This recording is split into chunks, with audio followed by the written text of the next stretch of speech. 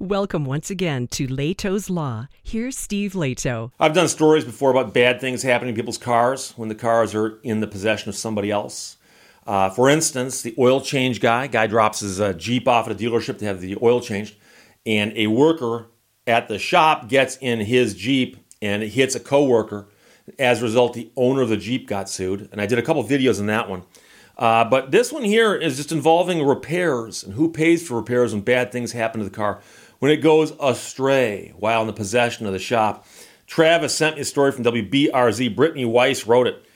Car stolen from repair shop, owner on the hook for repair bill. Out of Baton Rouge, a man says he's on the hook for car repair costs even though the car was stolen from the collision center where the work was done. He contacted Two on Your Side and feels frustrated about the whole scenario. Last week, thieves got the keys to 2 cars being repaired at a local collision center. The cars were driven off, and one of them rear-ended the other. A similar situation happened to another man in July, whose 2021 Kia Telluride was at the collision center being repaired when it was stolen. Sheriff's deputies say thieves climbed a fence and attempted to steal one car, which they then used to ram a gate. That car was stuck on a curb and abandoned, but then the suspects took the other man's car and fled. So they got in, used one car as a smash and grab on the front gate, and the other car to get out. The owner of the collision center tells Two on Your Side that the keys were left in the vehicle and it was unlocked. But he apparently thought, well, I've got a fence around here and a gate, and the gate's locked. But the keys were left in the unlocked vehicle, according to the center owner talking to the TV station.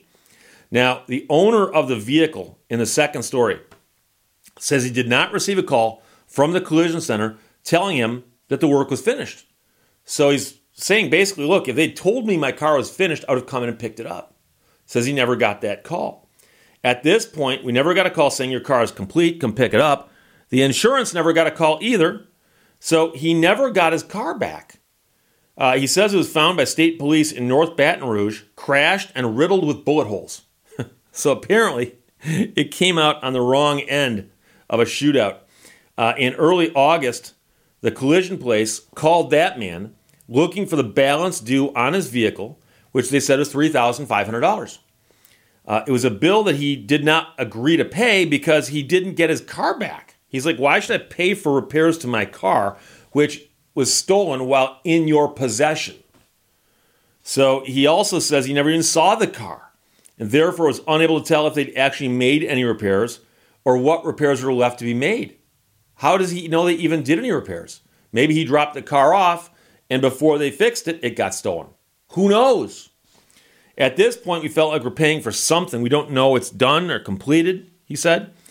So the collision shop took that man to small claims court, and a justice of the peace ruled in favor of the collision company. Now, we'll get to that in a second, and I will admit that the way small claims works varies wildly from state to state. But I'll also point out to you very quickly there's a justice of the peace, which is often a designation to indicate that somebody is not a judge. In that ruling, the justice says that because the man couldn't prove the repairs were not made, he'd have to pay the bill. Judge also said that wording in the contract covers the collision center being paid for its work. Contract says that all parts and materials purchased are final, and if the automobile is removed from the center before repairs are complete, all parts and refinished materials will be billed at vendor list price and labor expended at the duly posted rate. Now, the man here says if he knew then what he knows now, things would have been different. Make sure you read the contract, and if you see something in there you don't like, or if you think is worded a certain way, ask about it. If you don't want to change it, bring it somewhere else. The owner of the collision place did not offer comment to Two on Your Side. The man who owns the car says he is considering his options to either appeal the case or pay the bill. So the first thing you got to point out is the fact that it happened in small claims court. In many states, small claims court is done. It's final. You go to small claims court, you win or lose, it's over. Some places you can appeal it. And some places also say that if you get dragged into small claims court, you have the right to bump it into regular court if you want to. And putting it into regular court means you're going to follow different rules. You might be in front of a different judge. And if something goes wildly awry, you can appeal it. So if you find yourself in small claims court and you worry about what might happen to you there, talk to an attorney about possibly moving it out of small claims court. So the fact that this was a magistrate instead of an actual judge may also indicate, and I saw some comments under one of these stories where somebody said the magistrate might not have any legal training. And I know some states still allow that. In Michigan, judges have to be lawyers. They have to have a law degree. But that didn't always used to be the case. And I've heard of states that still, to this day, will let anybody who wants to run for magistrate. And if you get elected, congratulations, you're a magistrate. Because it says here that the judge said the defendant couldn't prove that repairs were not made. And I'm pretty sure that almost all of you caught the fact that that's backwards. It's up to the repair shop to prove they did the repairs. Then, if so, then you worry about whether the guy's got a defense or not. But the square one is, were the repairs made? Prove it. Yes, they were made. Okay. Is the guy still on the hook after his car got stolen, apparently through some potential negligence on the part of the repair shop? And that's the other question.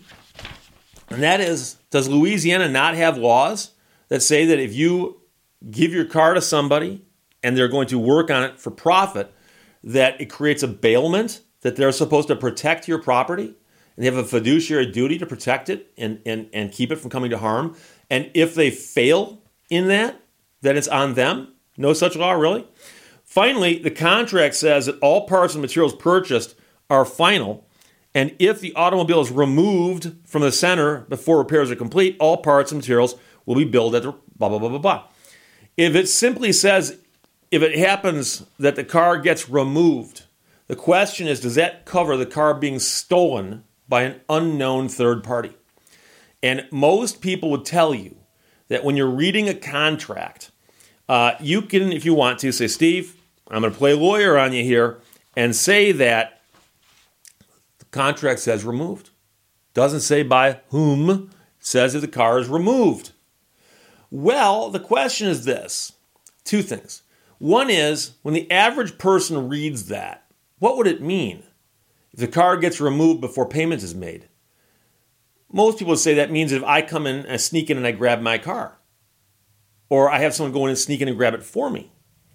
But I wouldn't anticipate that covers the shop for letting the car get stolen through their negligence. Really? Because if that's what the contract means, it would be unconscionable. Because what this dealership could do is just let cars get stolen and tell these people you can't prove the repairs weren't done, because apparently magistrates buy that in Louisiana, and go from there. So I think that most people would say that clause would appear to be saying if somebody came in and grabbed their own car. And many states, it creates a mechanic's lien if they do work on the car and the owner comes and snags it before it gets paid. The mechanic or the people who work the car still get to go after them for their money and can possibly even go after the car, because that's what a lien will do for you. But simply saying that if the car is removed and saying, well, that covers us if someone steals the car after we leave the keys in it and it's unlocked. I worked at a gas station. I mentioned this before. And I remember when there were customer cars on the lot, the owner of the station would tell us, before you guys lock up tonight, you check all the cars and make sure all the keys are where they belong. And the keys were inside the building, and the cars outside were locked. Now, we were at a gas station that did not have a fence around it. So people could have theoretically walked onto our lot and looked into the cars, but the cars would have been locked. Could someone have smashed a window up and stolen a car? Yeah, they could have.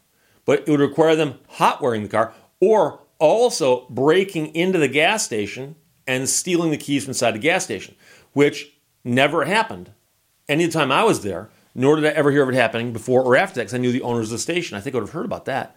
Didn't happen.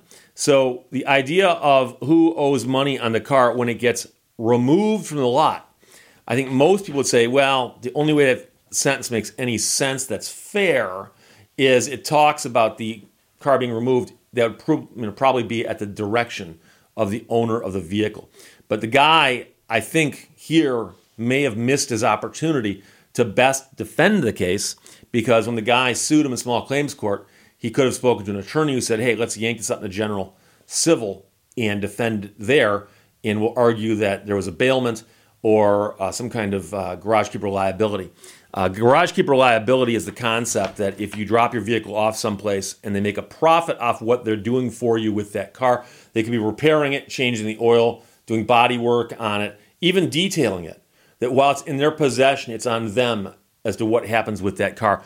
And most shops have insurance to cover such things. So that's another issue that was not raised in this story. Travis, thanks for sending it from WBRZ. Car stolen from repair shop, owner on the hook for repair bill. And it's apparently happened more than once at that place. Questions or comments, put them below. Let's talk to you later. Bye-bye. Thank you for watching Lehto's Law. Housework is something you do that nobody notices until you don't do it.